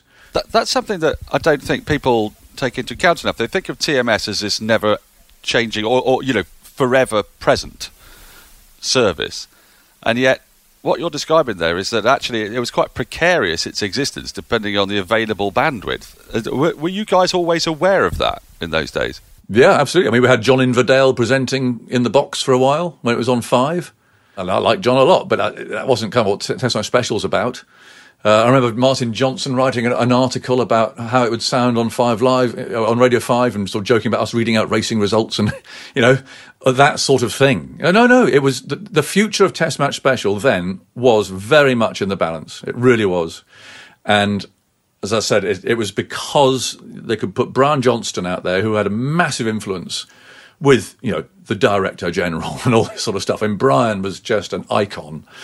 And so because we were able to, or Peter, I guess, and the head of sport and so on, were able to really push it as being Brian Johnston's programme, that is what got us onto Radio 4 Longwave. And, that he died before he ever said a word on Radio 4 Longwave was a great irony. But, I think it was helpful that I had been there for those 3 years because I was a sort of a bridge, really. And although Peter never... I was never considered to be a replacement of Brian Johnson. You could never be that, and neither was Henry when he came back. People wrote about, Brian Johnson has died, so therefore they had to get Henry Blofeld back, and he's the new Brian Johnston. That's impossible to be a new Brian Johnston. But I think that the influence of the programme and the influence that he had on me at the time helped sort of the bridge, if you like, to get us away and launch us onto Radio 4 Longwave, which again was very political. I mean, the hostility that we had when we arrived on there, especially from women who just didn't want us there at all. And we were interrupting Women's Hour and everything else. Absolute fury broke out in that first summer. But by the end of it, what was lovely was that a lot of these women would then write and say, I hated it when you first turned up in May, my word, blah, blah, blah. But actually, I rather like you now. Here's a nice strawberry sponge. And, they would send cakes. And so actually, again, that was a really important breakthrough because it did really get us into the women's daily life. And which is why our audience now is so diverse. Women love Test Match Special as much as men do. But if you said that 50 years ago, I don't think that would have been the case. It was a cricket programme, all totally dominated by men, and broadcast at men. Whereas going on to Radio 4 Longwave opened us up to a very female audience during the day. And I think that has thrived. Well, no, it's thrived ever since. And it's been helped, of course, by, finally, women playing a more prominent role on the programme. You mentioned there, Brian Johnston. We've got to talk about Brian Johnston. Can you sort of describe his overarching influence on the programme, not just when you arrived, but your sense of his sort of role in it for the decade, 15 years before you arrived?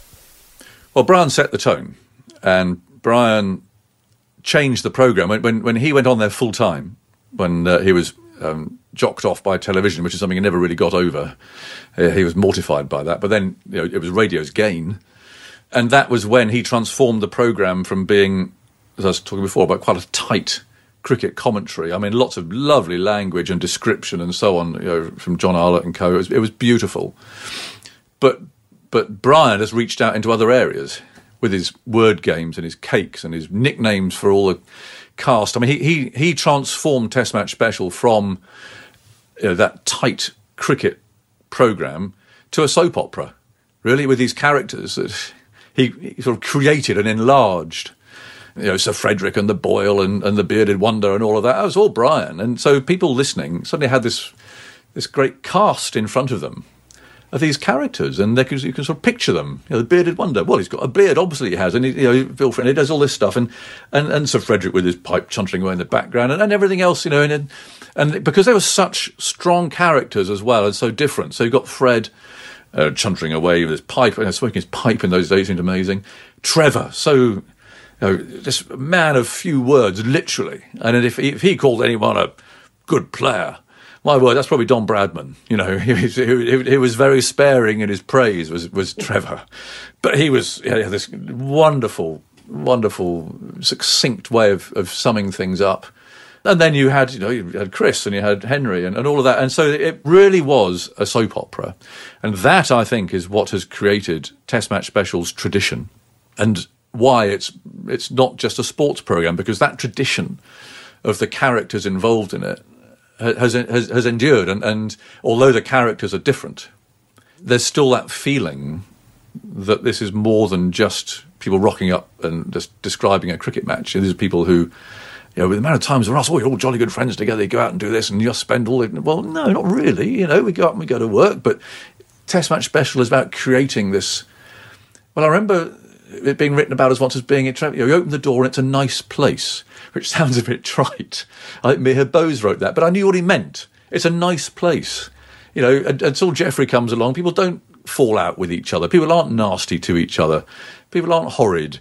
it's people have a bit of fun, and it's gentle, and that's again, I think, what people like about it, because you get the odd sparky moment, of course, but I think people just like the gentle, easy pace of that noise in the background, and that's why the program's been so successful. That sort of frivolity that Johnston brought to it, whilst extremely popular in growing the reach of the show, as you talk about, it wasn't necessarily popular with everyone, though. There would have been, I'm sure, a contingent of people who would have longed for how it was before. Is that still sort of a balance that not necessarily needs to be struck now, but when you first started, that you were mindful that there were people out there who, even though there were the cakes, there were the kind of the anti-cake crew, if you like, who thought that this should be less about cake and more about cricket? Oh, we always get that.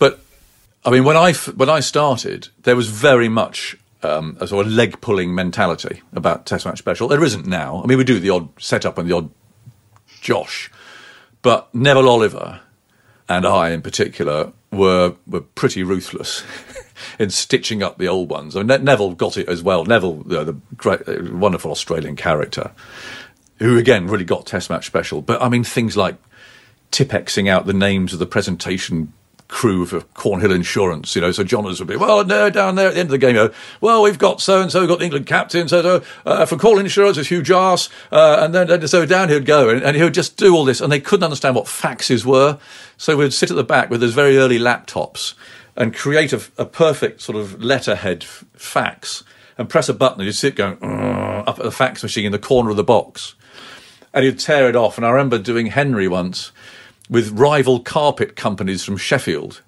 where the first one was something like, "Dear Henry Blofeld, we think you're the best commentator in the world." That's always a good place to start for a mention. If you mention our carpets, we'll send you a free one. All the best. So-and-so at Jones's Carpets, Sheffield. So, well, dear old thing. So there we go. And you can see him sort of fold the fax up and pop it into his top pocket with a free carpet coming his way. So at the back, meanwhile, there's Jones's Carpets from Sheffield. It's an absolute disgrace. We heard you give a blatant plug to our main rival here in Sheffield. If you don't give us a mention too, we're going to report to the Director General. Boom, and sent that off. The blowers is now, oh my word. Well, obviously, some very fine carpet makers in Sheffield, and you can see him sort of tear up rather sadly the fax that was guaranteeing his free one. But we used to do that all the time, and I mean, some work, some are very in-house, and Peter sort of let it happen because he enjoyed it as much as anybody else. But it was. There were so many of those sort of silly wind-ups, and that was what it was. But the programme's changed a bit now, and I don't think you could necessarily do that. And part of it, I think, was because I was only 31 at the time. Johners was, 81, wasn't it? Yeah. So there was this sort of, like a granddad gap. And so we could just pull his leg, and the notes we used to give him for views from the boundary that had been horrendously doctored, again, and he would go ploughing in. There's this conductor, James Judd from Radio 3. We thought it politically, we'll get a conductor on from Radio, when we're on FM, get a conductor on and we'll win over all the FM critics. Well, he kept ferrets, and his nickname was Ratty. So, well, Mr. Judd, I should have called you Ratty. Great to have you here. And you can see James Judd, did he fall off his chair? I mean, it seems silly now, of course, but that was. I think. I mean, programs kind of they mutate, don't they? They morph, and that was where we were in those days. To a degree, actually, still a legacy of the platform you're on. I mean, on 5 Live, I'm very conscious of the fact that we're part of a sports channel, if you know what I mean. So, to a degree, the tone.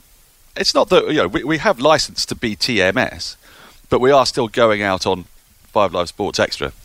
Whereas if you're going out on Radio 4 Longwave, there is something perhaps a bit more whimsical about the platform. Would that be fair to say? Definitely true, because for those few early years, although I was the BBC cricket correspondent, there was no really serious story knocking about. Not really. And so I was better known as being this fellow who for the pulled Brian Johnston's leg and the leg over and that, until suddenly we had the dirt in the pocket.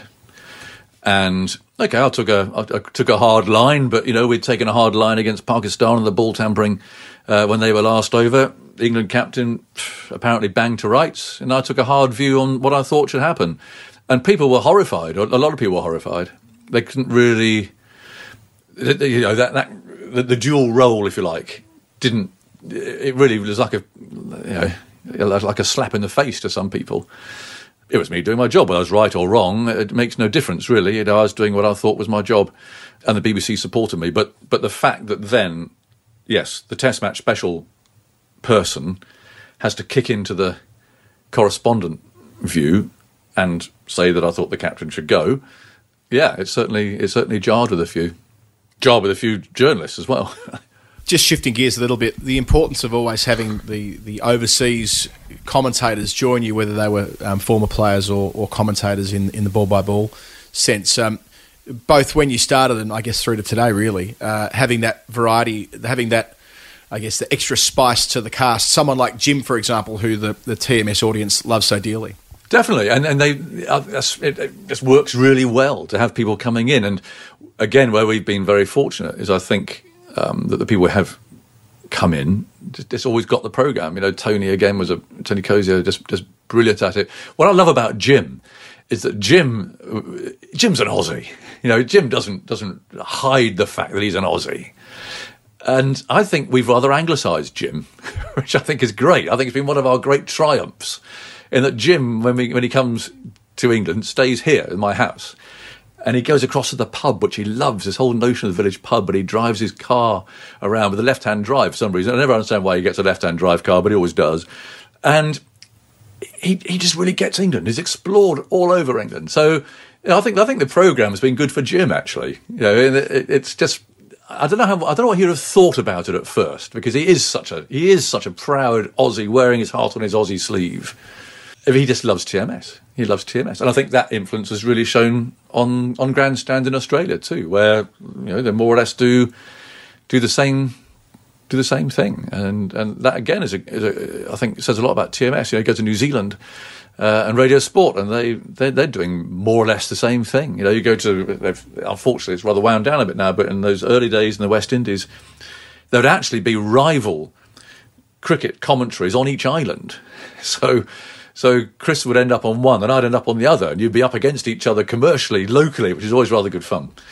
But they again were doing the same thing, because I don't think there's any other sport that works as well on the radio as cricket does, and that however people try and change it, modernise it, and try and make it more serious, I just don't think that works. You've got the time for it to be gentle and it to be nice and to talk about whimsical nonsense, and that's why the programme works. Can you talk to us a bit about Tony Cozier? Partly because he was just somebody whose voice was so evocative. He was, whenever the West Indies were there, it was always him.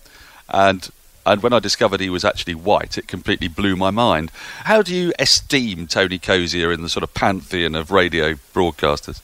Right up there. And not least because he's the only person I know who seamlessly moved between television commentary and radio commentary. I'm not talking about the guys who come backwards and forwards, summarising, like Jeffrey or Michael. That's fine. But ball by ball, mainline commentary, Tony nailed both, and that's very, very rare. He could just move straight from TV and a very disciplined style that you have to do there, walk straight round into us with an over in between, bang, and he's back in radio mode, telling his stories and so on. He loved cricket. He loved the Caribbean. He loved West Indies cricket. He saw the problems coming way before anybody else, and it kind of destroyed him, really, when West Indies cricket inevitably, just the demise of that great team and the administrations and everything else afterwards. It was a tragedy, and Tony was devastated by it. His parties were legendary in those good old days of the rest days between tests. I mean, what better place to have a rest day of a test match than in Barbados, for goodness sake? And we'd all set off in our mini mokes and head over to the east side of the island and try and find Tony's beach hut, which always took hours. There were never any signposts to that or anything. And we'd get there, and then music would be going, and the rum punch would be flowing, and there'd be cricket on the beach. And Gary Sobers might be there, or Wes Hall might be there, or whatever. And you just sit there and talk cricket, and then at the end of a very long day on the rum punch, you'd try and drive back to the West Coast again and pick up the cricket the next day. But Tony, again, he always used to stay here, and it's rather nice. He always stayed here. Jim, Brian Waddle, those are the three of us really, in that little group, and it's lovely that we are, sadly Tony's not with us anymore, but very very much a strong family really. With that family idea, the idea of sort of it being a stronger thing than just a radio program, with Tony Cozier and Christopher Martin Jenkins dying in kind of, I guess, quite close proximity to each other, what effect did it have on you and the others that have been there for such a long time as part of the program? Yeah, well, it was tragic. Both of them, just awful. Christopher will always miss, and what we'll miss, I think, about both of them was their sort of real amateurs' love of the game. I know Dan has that. It comes through at every pore. It's the untainted love of cricket that all of us had. I had when I was 15, 16, but it kind of gets beaten out of you as a professional player, and you do become more cynical about the game, and you lose track of matches, and you've seen so much cricket, and yes, we all absolutely adore the game, but once you've played professionally and you've stood at fine leg for 15 years or whatever, and you've run in your long johns at Cardiff or something, it's just a different game. And Christopher never ever lost that total amateur's love of the game, and neither did Tony. They were decent cricketers, decent club cricketers, but they always represented the club cricketer. In CMJ's case, the university cricket, and those ones that are very important. They were really important to them. And so with Chris going, there is that kind of that bit missing. Chris would write thousands of words on stuff that most of us would think was completely irrelevant, but it wasn't. It wasn't irrelevant to Chris, and it wasn't irrelevant to the game. And it's really important that so much of my life now is taken up watching international cricket that you can take your eye off very easily what's happening below that, actually. And that's why we need some genuine, untainted fans of the game to speak up for the amateur. I think that's really important, and both of those did that. But another thing that sort of came in, but you really enhanced, was the view from the boundary slot. So originally, as I understand it, because the programme, Peter Baxter was telling me, would actually just go off at lunchtime, so they could go and play music on Radio 3, because that was the platform they were on. Once you've actually got that whole space of time to play with, from 10:30 till close of play, you're doing lunch, you're doing tea, when did that sort of view from the boundary and the whole lunchtime slots really start to ramp up? Well, the view from the boundary started before I got there, but you're right. I mean, that's been the biggest change in the programme, that it's now just on all the time. And we used to, so there we go, it's lunch, back to the studio, and Brian Johnson would watch Neighbours. He'd sit there with a portable telly, eating his sandwich and watching Neighbours. And then he'd get back to business. And occasionally he'd phone up Paul Getty afterwards, and they'd chat about what Mrs. Mangle was up to, and then you'd welcome listeners back to Test Match Special. I mean, it was bizarre, and so you would hand, and that's how cake started. The players coming off for tea, lucky old them, they were going for some cake. Don't worry about us. You'll join us again in 15 minutes, and that's when the first cake turned up, because somebody felt sorry for Brian. So the transformation now is massive. It's much more of a news programme. I think that's something that it thrives on, actually, the opportunity for news, for features, for talking to people. And certainly the view from the boundary was, again, Brian always did them. I did them for some years before I got there. It's amazing looking down the list that he had. But he always did them. And then when Brian died, I think Peter, probably rightly, actually took the view again, but trying to avoid this perception of there being an obvious, well, there he is, he's replaced Brian Johnston. So he used to hand the views from the boundary around. So, Graham Fowler has done some Simon Mann, I did some Blowers, he literally just scattered them about. So there was no obvious successor, which is good, because I think you'd have felt some pressure, frankly, because people came on that programme because they wanted to be interviewed by Brian Johnston. That was part of the pull. It was something that I wanted to do, actually. I've always wanted to do that slot. And when Adam took over, he made it my slot. There are some. I mean, Dan, you've done some. You know, when it's been obvious that there's been somebody that you would have a particular interest in, or Simon. Well, do it. I'm not hanging on. It's not that sort of relationship at all with the programme. It's nice that people can really interview people who they want to interview, and I feel really strongly about that. But I do enjoy that, because you are there, as you know, for 35 minutes probably, with nowhere else to go. You can't head back to studio, you can't do any traffic news, there's no weatherman waiting, it's you and that person. And it's a challenge. It is a challenge, and you're very reliant on that person to want to come and play. Most do. There's another famous actor who, in my experience, didn't, and it was a nightmare. It was the longest 35 minutes of my life. There's one time Emma said she turned off. Yeah, because I heard you say in the past, it's the hardest part of your job. Is that, or maybe you described it as the most nerve-wracking part of your job, because you don't know for sure that the guest is going to play ball. So in the lead up to it, there's that will they, won't they? Well, what I do is I will go and say hello to them. It was Shilpa, now it's Henry, who goes and gets them from wherever they're sitting. And I always make the rule, right, I don't want to see them before 1:45, because we're on at 1 o'clock. And I only talk to them for 5 minutes. Because I always hate the interviews when you hear someone say, "What is we were saying off air?" And I don't want to get that. I just want to get a bit of a feel for what they are. Remind them why they're there, which is to have some fun, and you haven't got to talk about cricket. Most of them, a lot of them come on, they're terrified that they're going to be shown up for their lack of knowledge of cricket, and that's not what it's about at all.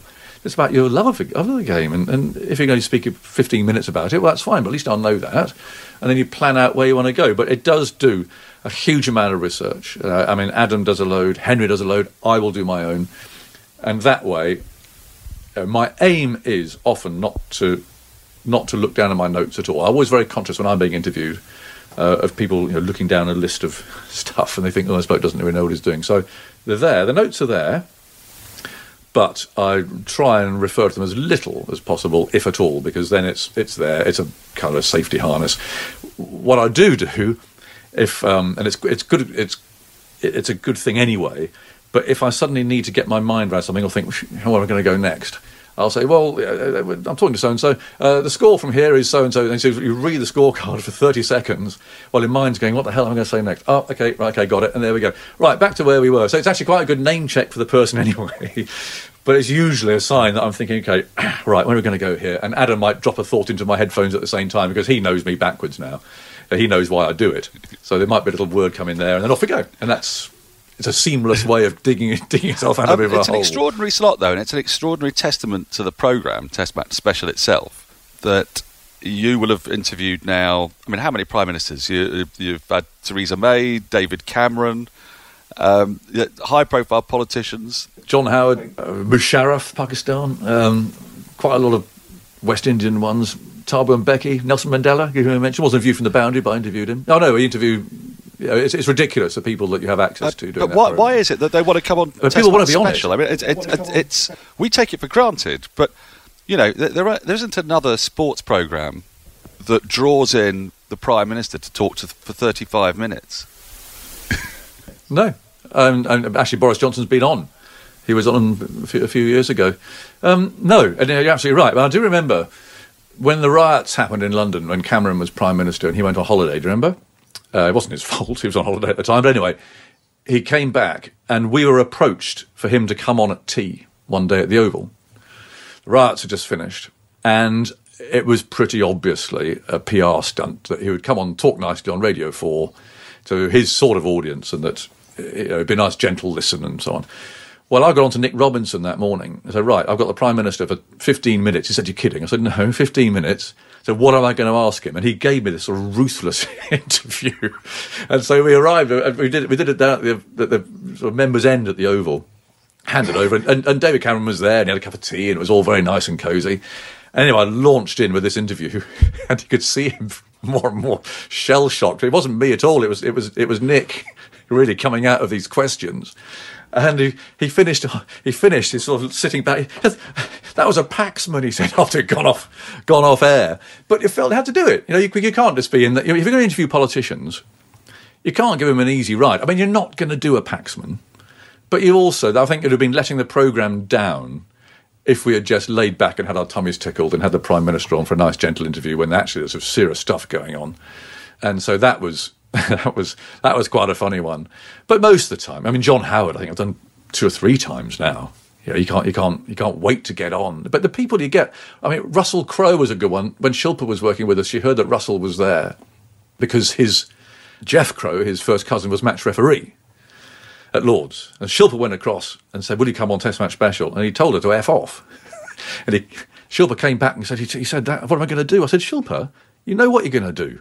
Get back in there." So poor little Shilpa heads off again to Russell Crowe and asks him again. And 10 minutes later, there he is at the door. So, that was, I suppose perhaps he admired her tenacity or something. But that's, you do have to, she spent 5 days working on Brian May at the Oval one time. I mean, and Hugh Grant was 5 days, I think, of patience, again, working, wearing them down, getting them on. Whereas others, they come on at the drop of a hat. I remember someone failed to come on. Someone from Spandau Ballet was supposed to come, and it was poorly. And so the call went out at about 20 to 1 with 20 minutes to go and find somebody for View for the Boundary. And I was commentating at the time, up to lunch. Who the hell am I going to get? Anyway, there's a bit of a flurry of activity at 1:05, and I'm thinking, who am I going to interview? And I look to my right, and you know what I'm like, Dan. I'm not really up on sort of modern stuff very much. And there's this very attractive woman sitting there. And I thought, I'm sure I know you. And Adam, Davina McCall. Oh, God, Davina McCall! Thinking, right, what the hell am I going to talk to Davina McCall about for the next 35 minutes? And she, of course, she's a pro. She's absolutely brilliant. And off we went. But you can get, Alice Cooper appeared for no apparent reason at Lord's, and I had to interview Alice Cooper, who was a lovely bloke. He didn't know much about cricket. But, again, with no time to do any research. I think Blowers was quite startled by his garb, wasn't he, when he saw Alice Cooper? I think... Yeah. Well, actually, the best of all was I was on with Boycott, and I said, because I saw Alice walk in behind us with his wife, and I said, "You never guess who I'm interviewing, Geoffrey? Alice Cooper." And I pointed behind me like that, making it very obvious. Alice Cooper, Geoffrey, Alice Cooper. He's never heard of any of these people, and he looked totally blank. I said, "Alice Cooper."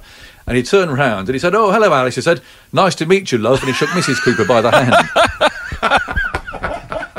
You thought Alice Cooper was Mrs. Cooper. There you go. So that was a classic. My experience of being on TMS has been, maybe just people are hideous behind my back, but it seems that we have a very lovely ship at the moment, and people seem to get on very well, and it's very supportive. It can't always have been the case, and you will have worked a bit, will you not, with Don Mosey, and he sort of produced that book that caused ructions. So TMS was a little bit like a swan, wasn't it? I mean, it was fiercely paddling under the water and looking serene as it went past sometimes. The Alderman's Tale, that was my first summer. And I was unaware of it, again, because I was unaware of the programme, unaware of this stuff. And that's Don Mosey, who was, bluff northerner, spoke his mind, always felt the world was against him, and always felt that the establishment was against him. He had his, that was him, but he really had this sort of chip on his shoulder about that. And he, for some reason, got into his head that he was going to be sacked the previous year. And so he wrote this venomous book. He wrote some terrible things about Peter and about Christopher, just stuff that you think, what? It was bad. But anyway, the problem was, of course, it did split the box, because not least, actually, Brian Johnston, old Etonian, actually got on very well with Don Mosey. And he was horrified at this complete betrayal. And so, again, a new boy, I was unaware of a lot of it, except horrendously, at the start of every match, these huge boxes would arrive and be placed in the commentary box, and they were boxes of books for Don to sign in the commentary box, while Chris is in there and John is, and it was pretty awful. It was awful. And Don said to me on my first match, I turned up at Headingley, he said, "I just want to say something to you, young man." He said, I don't hold it against you that you went to a public school." I said, "Oh, thanks, Don. Very kind of you." Thinking that was a little bit weird, but that was how he was. But it was sad, because he was a very integral part of that programme, and it was the balance of the programme that allowed him to be on it. And Fred, him and Fred were kind of from the same sort of school, if you like, and they were totally welcome and a very integral part of the show. Fred, for goodness sake, Fred never had those issues, but Don did. And I think it's a shame, because actually it was because of who he was that the programme loved him. And it wasn't because of who he was that people on the programme hated him, because they didn't. He got in a real tangle. When I first started listening, and for quite a long time, the summarisers were Fred and Trevor. That seemed to be basically it. It can't have been quite it, but they seemed to be ever present. By the time we get into the sort of early 90s, there starts to be more of a sort of moving carousel of summarisers, doesn't it? The likes of Foxy and Angus Fraser, Mike Selvey, Vic Marks coming on board. When did that happen, and why did that happen? It was, and I think that actually it was part of the programme's success that there were few people on it. I go back to that sort of soap opera cast again. It was very easy for listeners to just have these half dozen, because there would always be, I mean, Victor, there was Mike Selvey, not on every game, but they would sort of float in and out in those days. Graham Fowler, there might be an overseas one or two. So it was a much tighter cast. But I think as the programme became a bit more newsy, so we're talking about the sort of Five Live influence again, I think therefore the feeling was that you get more current people on. And it was a bit ridiculous when you had Fred and Trevor summarising on a one-day international, when neither of them had ever played in one, and didn't really know, as Fred would say, what was going off out there. You know, so that was why there was that movement to get more people in. And I think, to appeal to a younger audience. You know, when Michael Vaughan, who was a national hero when he won the Ashes, not many years later, he's starting to turn up on Test Match Special. I think that has been really good for the programme, and that it is someone that the audience that we're trying to hit would relate to. And so, whereas it established itself, I think, in the early years, that was it was really important that those voices were as they were, and the cast list was fairly small. But I think now it's changed a bit, and there's a bit more. What's he got to say? Because he was playing this last year. He played in the World Cup final. What he's got to say about that? And Mark Wood coming on last year was a great success, because he's just such a lovely bloke, and he'd been playing in the World Cup final and so on. So I think it's good. I think you don't want too many, because I don't think you ever want to lose that feeling of it being a soap opera and that the cast is there. But it's you don't want Ben Hur, but you can sort of expand it to Corrie or something, or EastEnders, whereas it was a very tight little cast list before. So there's somewhere in between is the happy medium. So in terms of people leaving, we talked about, like, obviously Christopher and Tony Cozy are in a separate category, but I'm just thinking about the two. Before you, there's the Arlott era, there's the Johnston era, and then there's the Agnew era, if you want to break it into three. I know it's quite crude, but if you wanted to break it into three, that's how you would do it. If you can reflect on those who are left at the end of the Arlott era, so I know that's when the Johnston era kind of, the hegemony is there, but how that was experienced, do you think, that those who were left after Arlott finished up in 1980, how that changed the show, and I guess by extension, when Johnston left, how that changed the show as well when you were helming it? Well, there must have been a massive pressure again when John Arlott walked away. I mean, I obviously never worked with John. I mean, he'd gone 10 years before I did. I only met him a couple of times. But I love listening back to his stuff, and it's amazing the great long pauses that he left are just extraordinary. I mean, that wouldn't happen these days. It would often, for a fast bowler to walk all the way back to his mark and then running in again, there'd be nothing said. You just listen to the audience, and that was one of his great skills, I suppose. People would be listening and waiting, and just waiting for the great man to utter something. I did think, I know I'm a bit controversial, I did think he got it wrong once. I think Bradman's last innings, I have to say, I think John got it wrong. And, we can all make mistakes, but I just think in saying nothing, when Don Bradman walked off at the Oval for the last time ever, just to say nothing, apart from Bradman bowled Holly's naught, I just thought that was just a mistake. What was Bradman doing? What was the crowd doing? What were the players doing? What was going on, John? I can imagine shouting at the radio, "What the hell's happening?" And he didn't say anything. So I thought he did get that one wrong, if I'm honest. But the other times, it was just adding to that drama, really, of just that crowd sound in the background. And when he had nothing to say, he wouldn't say anything. And of course, in those days, the summarisers respected John so much that they wouldn't say anything. I mean, you never interrupted John Arlott. You never talked over John Arlott. It was very strict. You talk between overs, and that was it in those days. John has made it more conversational. But I'll say to me, of the others in that 80s era, hardly heard it. I mean, I've heard Tony Cozier commentating on me getting a couple of wickets at the Oval. I was surprised. So, oh gosh, TMS is on, of course. So, it was where Christopher cut his teeth. It was where Henry cut his teeth on radio. But all, I suspect, under pressure without John Arlott being there. I would imagine, just as it was when John has died and you've got someone else picks up the baton. And that's kind of the way these programs work, isn't it? It's got to keep going, keep evolving, and just moving on in its own pace. I don't think you try anything, don't do anything too quickly. As a pretty young bloke at the time, in your case, and you're helming this coverage that Johnston's just done for the last 23 years, and then it's you with others, obviously experienced men in the box with you. But you're the ball-by-ball guy, you're the cricket correspondent, and all the rest of it. That transition, I guess, is what that friction point for you. Did you feel as though you had that chance to drive it into a new era? Like, is that how it felt at the time, or how did you feel? I think the first tour we did, it was a case of just getting it done, really.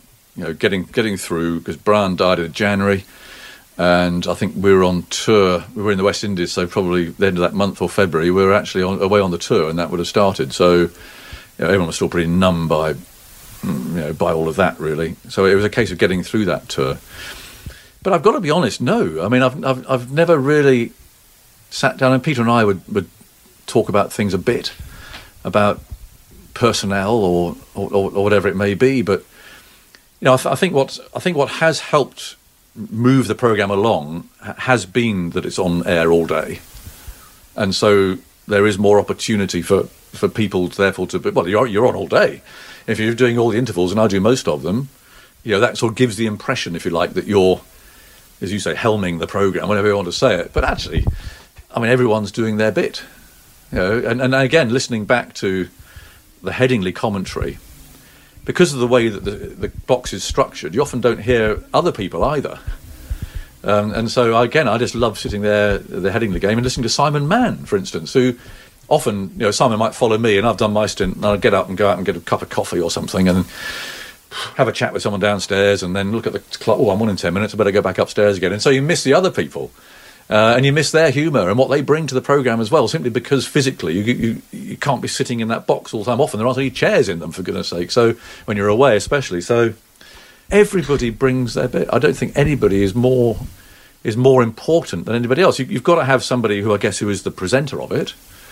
But, if I fell under a bus tomorrow, then someone else would stand up and they'd move it along. And that's I think that's the joy of that programme, in that despite there have been a lot of ruts in the road along the way, a lot of potholes.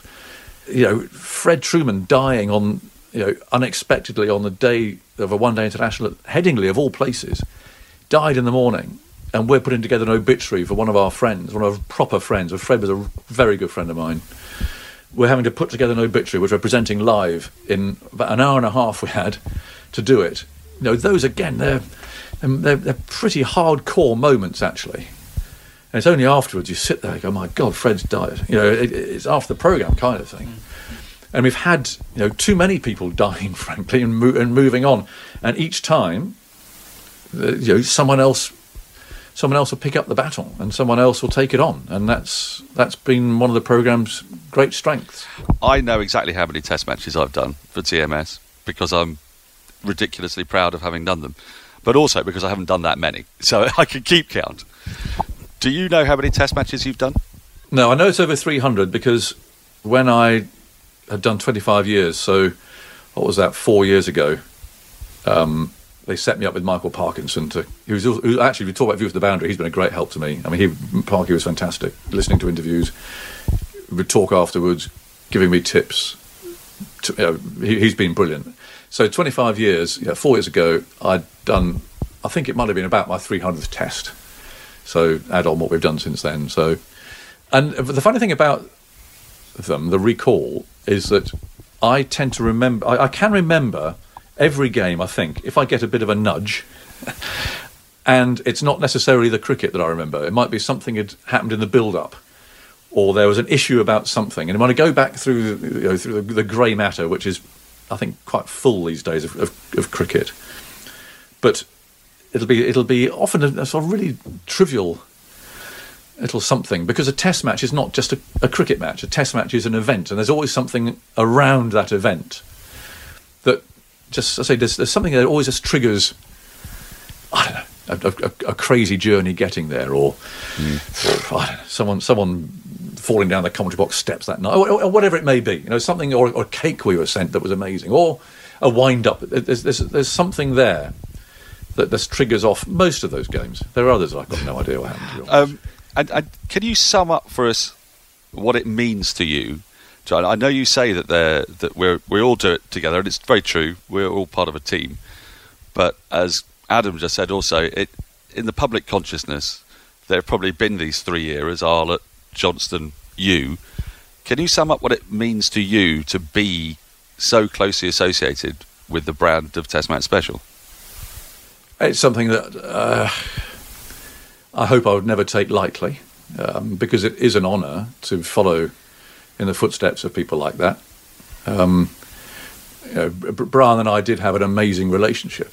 It didn't last long enough, unfortunately. It was only 3 years, but we were just so similar. And he had a massive influence on me. He never sat me down and said, "This is what you do, this is how you do it." But I just know if I hadn't had those 3 years with Brian, I'm not sort of broadcaster I'd want to be, but I wouldn't have the courage to have been it. It had been very frustrating. And so Brian sort of gave me the wings, if you like, to do it in his style. And again, you can't copy anybody, but to have the freedom to do it as he did it, and to talk to people, to communicate with the people that you're talking to. I think that's what TMS is just so about. Yes, you have fun with Tuffers. Yes, you pull Michael Vaughan's leg. Yes, you tease Jeffrey or whatever. But actually, you're talking to the person at the other end of the radio, and that's what the programme is all about. But you know, to be talked about in those sort of terms is amazing. And as I said before, it's kind of a bit hard to believe, because I don't know. It's just a job, really, and it's something that I love doing, and you know, want to keep on doing. And as long as there's cricket, and I love doing it wherever we go. I love going to Australia. We can be a completely different character. You can go on the ABC and Grandstand, and I'm the Pom abroad, you know, and I'm not a correspondent anymore, and you can just be a completely innocent Pom. I love that. I love that relationship that you have with the listeners like that. It's all about the relationship with the listener, and that is what the key to Test Match Special is all about. Hi, I'm Ian Chappell. You're listening to The Final Word with Adam Collins and Jeff Lemon.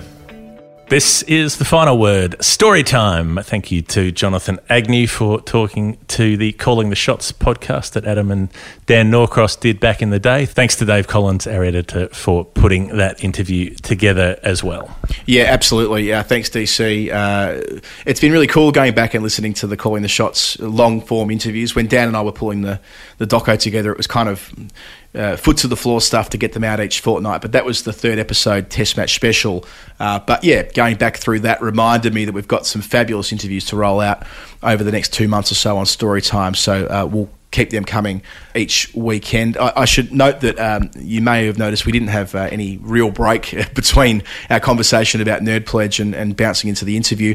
If you're out there and you want to work with us, if you've got a brand that you want to promote through The Final Word, there are plenty of opportunities with us over the summer. So drop us a line at finalwordcricket@gmail.com or get us on the Patreon DMs.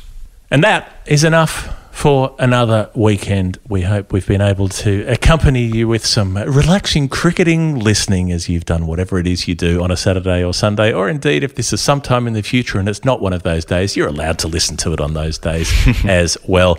We'll be back with the regular Final Word midweek show. It'll be out this Wednesday. Plenty going on there as ever. Story time into the summer, and it won't be long before our daily show gears up when India start playing Australia in the home test matches. Until then, the Final Word Cricket Podcast on Bad Producer Productions, the podcast network, Jeff Lemon and Adam Collins. Thanks to everybody who's signed up and helped make the show happen. We'll see you next time. Have a nice weekend. I had to go about it right.